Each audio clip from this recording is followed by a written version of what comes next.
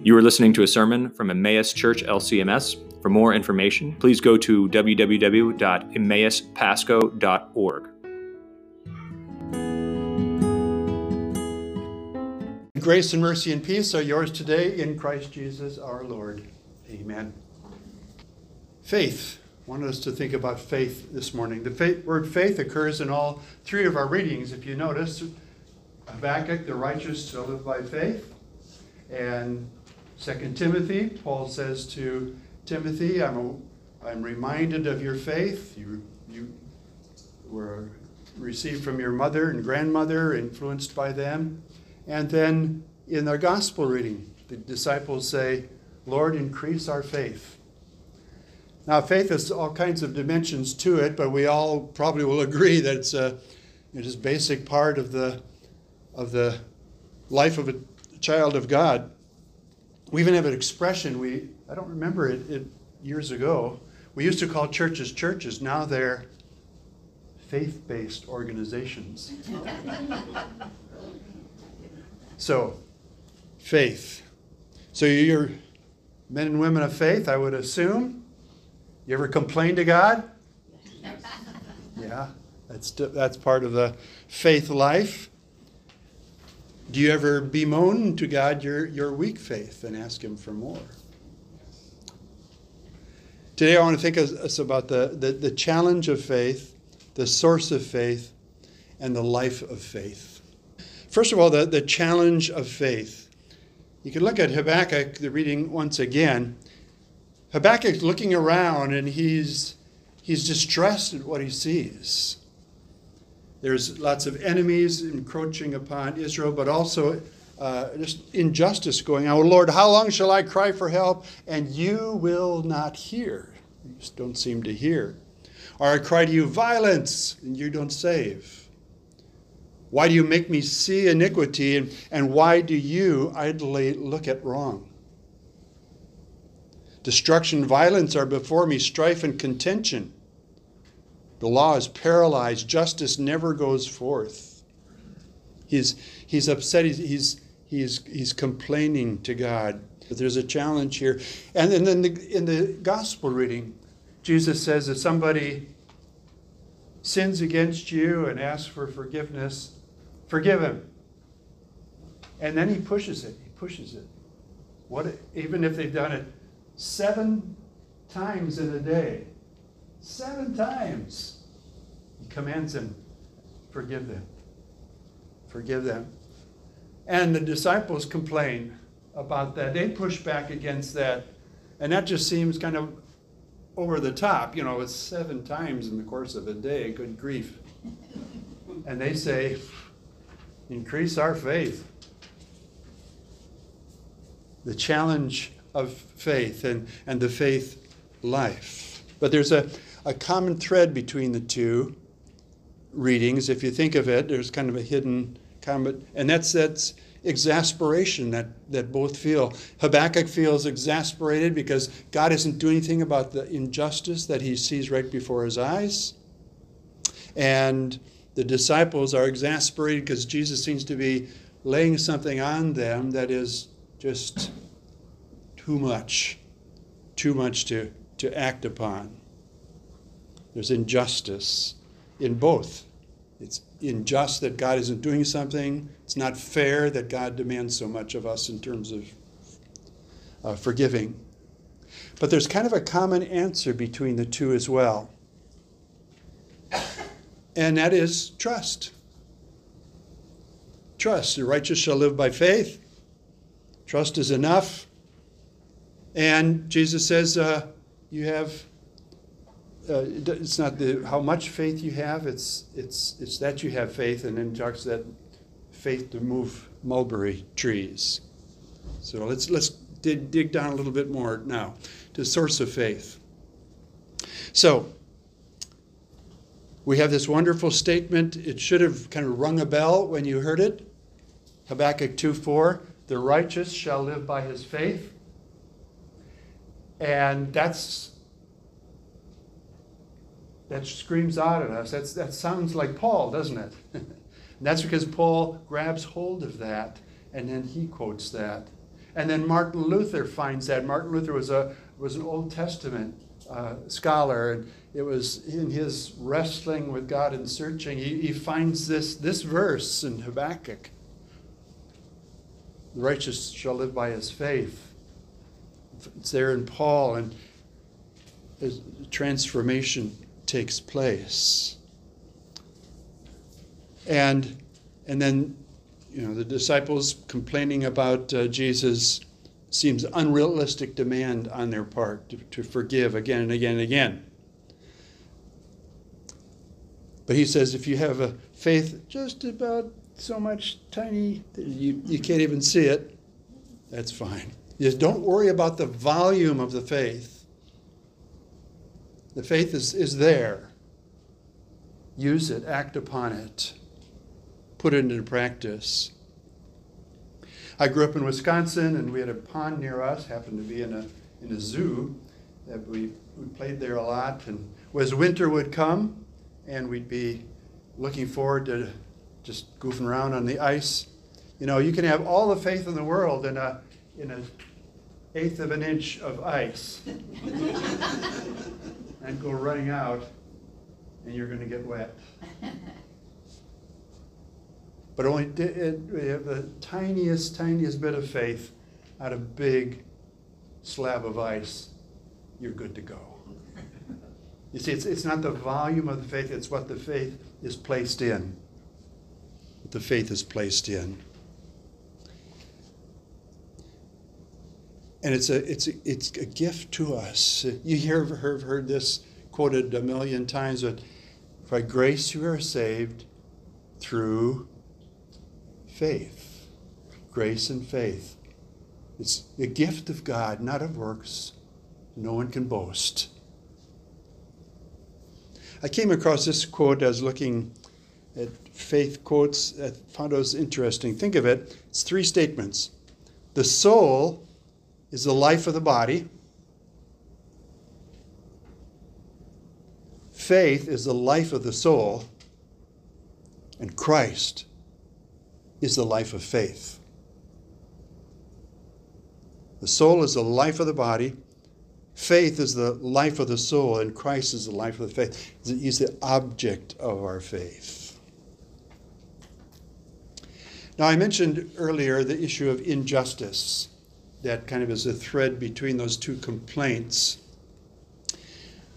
I want us to circle back to that for a minute and help us just see, again, the foundation of our faith is based on injustice. The greatest act of injustice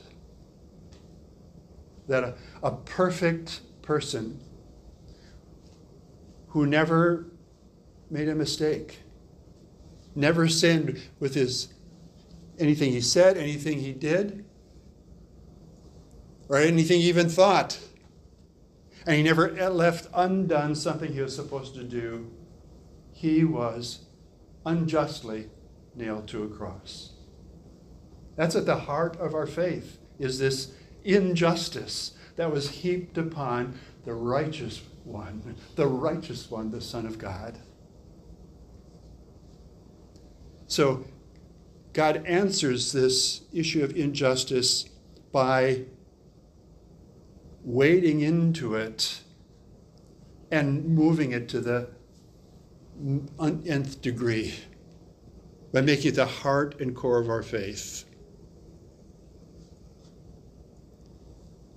So God's answer is his experiencing of the greatest injustice on a hill outside of Jerusalem.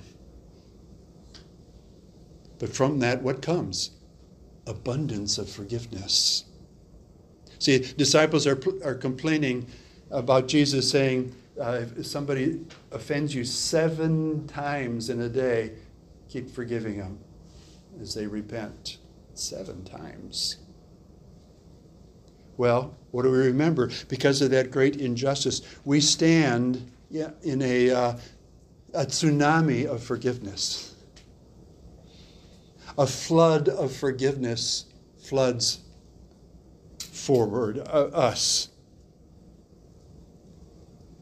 God released in Christ a flood of forgiveness is poured out on us. So what can we do but share it with others? Extend it to those who offend us and hurt us. So faith and grace are linked together time and again. God graces us and imparts faith to us again and again. We see it in Romans 5 coming together.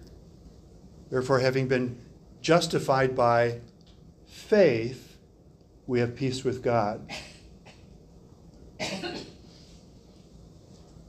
Therefore, having been justified by peace with God, through him we have also gained access by faith into this grace in which we stand. And we rejoice in the hope of the glory of God. The faith and grace come together again and again.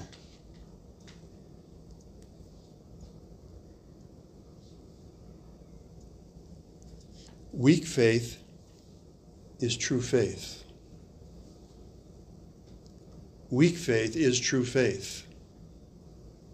And that's comforting. Remember, it's not the amount of faith, it's what our faith is placed in. We place it in the person and work of Jesus Christ. Completed. It is finished. Christ risen from the dead. A weak faith in victorious Christ, true faith. So next week we'll come across that verse I mentioned earlier, 2 Timothy 2:1. Be strengthened in the grace that is in Christ Jesus. So, challenge of faith, source of faith. Let's talk about the life of faith. The righteous shall live by his faith. Righteous shall live by his faith. That is, at the same time, we might call it an invitation and a promise. Think about it. Righteous shall live by his faith. It's an invitation into the faith life. It's step into that and inhabit it. But it's also a promise that as we are people of faith, that's the source of the life that we live. The righteous shall live by faith. We move forward in faith. We inhabit the faith that God has given to us. We continue to trust him day by day. We live by it. So faith is a gift, but it needs attention. It deserves attention to tend to our faith. Even Jesus said to the disciples, pay attention to yourselves. Remember who you are. Remember whose you are. Steward that faith that's been entrusted to you. So what are some tips for growing our faith? First, I'd say Scripture, Scripture, Scripture. To saturate yourself with Scripture. As you'll hear in the months to come, I'm big on memorizing Scripture. Why? Because it's made such a difference in my spiritual life. It's just transformed it over the years that I've been doing it. So I encourage you to just grab hold of one verse, maybe that you kind of know but don't really know. You know, you have those kinds of verses? No. But, you know, or something that you've always wanted to kind of make your own, do it. It might take a week. I've put them on 3x5 cards. But when you have it and you possess it, you can call it up anytime, 2 a.m. in the morning, whatever, and you've got it. And God works through his word. And it grows our faith. It strengthens our faith because we see who our faith is placed in. Because all of Scripture points to Christ. And then there's the Lord's table where we come forward and we meet Christ. How can your faith not be strengthened by meeting? I'm not saying that right. Of course, our faith is strengthened when we meet Christ. It is there for our strengthening, for our cleansing, but also for our strengthening as well, to receive Christ in the bread and the wine. And then Christian fellowship. We need each other. We don't do well in solo. And then consistent worship, where all these things come together. God's Word, the Lord's table, Christian fellowship, and hearing once again that we are needy people, hearing once again that there's forgiveness of sins, hearing once again God's promise to be with us. All those strengthen our faith. So faith is a gift, but there's always room for it to grow. It's interesting, Jesus commended some people for their extraordinary faith, like the centurion who, with the child that died, and the woman who grabbed his robe, and others, and then he's in the face of and on the case of those who resisted him. His own hometown, his own people resisted him. How critical he is of them. So, but Peter says, grow in the grace and knowledge of our Lord Jesus Christ. Grow in the grace and knowledge of our Lord Jesus Christ. Let our faith thrive. Well, there's a great example of trust in the book of Habakkuk. I mentioned that the third chapter of Habakkuk is a psalm, and it ends this way. And I'm going to read it, and remember that this is an agrarian culture, and everything for life to go on, they needed stuff to grow and flourish and all that. But listen to what Habakkuk ends his book with. Though the fig tree should not blossom, so there'd be no figs.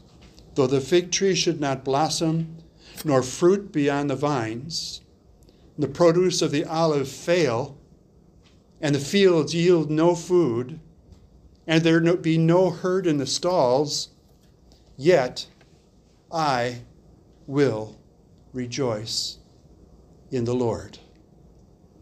I will take joy in the God of my salvation.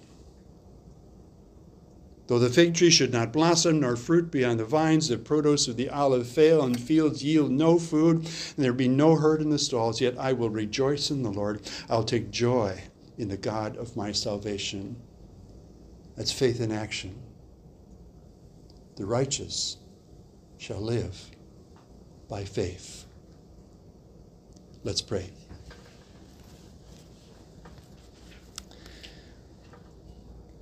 Oh, gracious God, we thank you for your Holy Spirit working in our hearts, working faith.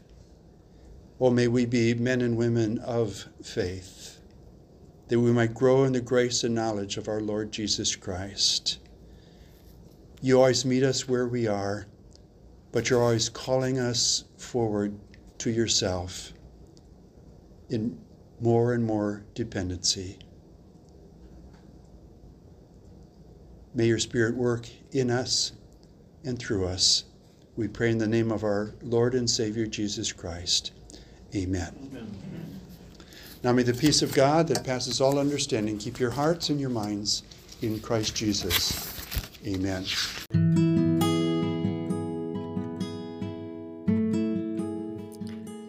This has been a message from Emmaus Church LCMS. We thank you for listening, and we invite you to find out more by visiting our website at www.emmauspasco.org. That's www.emmauspasco.org.